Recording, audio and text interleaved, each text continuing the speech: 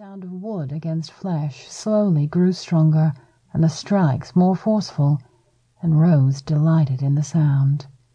With it came the music of Mandy's cries, slowly becoming screams of pain and pleasure as Rose moved the paddle up to Mandy's sex, striking the tender skin solidly. Mandy's body trembled with the force of her orgasm, brought on by Rose's strikes. Rose continued to strike through each shudder of her submissive's body, only stopping once her breathing calmed from her climax. Rose set the paddle aside and looked down at Mandy. "You have such lovely screams." Rose could still feel Mandy's screams working their way through her body, waking her nerves and drawing out that darkness she was learning to appreciate and cultivate. "Thank you, ma'am."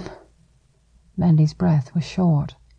Rose reached down between the submissive's legs and stroked her sex softly. She was still warm from the impact and soft from her arousal and orgasm. Rose took the opportunity to look at Mandy's thighs to make sure she did not need any immediate attention. Her skin was deep pink, but she saw no welts or other marks that she needed immediate ointment.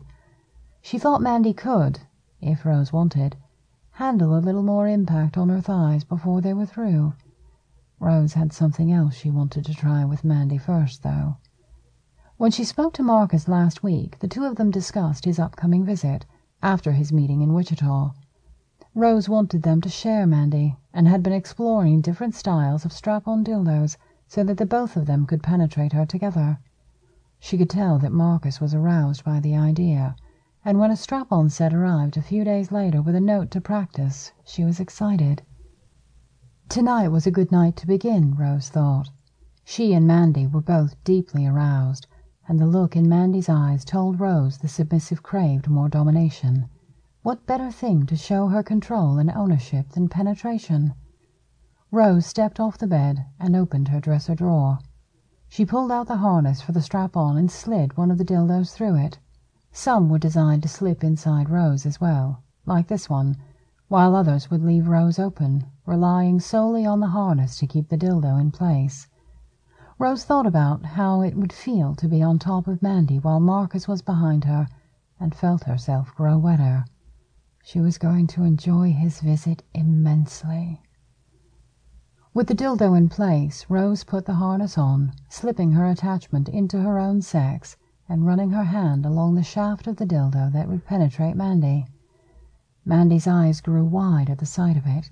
It was long and thick. It was not much more than Mandy thought she'd be able to handle, but Rose thought it was a fierce-looking piece.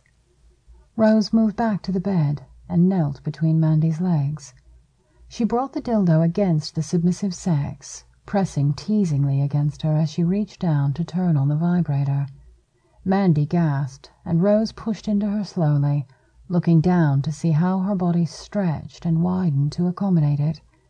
She wished she were able to feel what it was like to slide into Mandy herself, imagining the smooth wetness of her body, knowing how she felt against her fingers. "Do you like this?" Rose asked. "Yes." Mandy let out another gasp as Rose drove the dildo deep into her body. The vibrator was positioned to stimulate Rose's G-spot and clitoris as she moved, and she was already beginning to feel her pleasure build and swell. "Do you want me to go harder?" "Please, ma'am." Mandy's face squinted tightly as Rose complied with her submissive's desires. She began moving faster and harder, still careful since she could not feel how she was moving along Mandy's body, and watching her expression carefully for any sign of bad pain.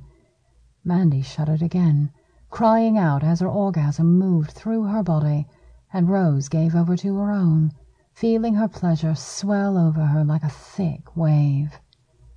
Rose pulled out and unstrapped the dildo, setting it aside with the other toys that Mandy would clean once they were through. She reached over to the bedside table, kissing Mandy lightly on the forehead, and grabbed the soothing cream she used after impact play. It was cool and did a good job of easing the redness that followed an intense impact session. She spread it gently along Mandy's thighs, letting it soothe her.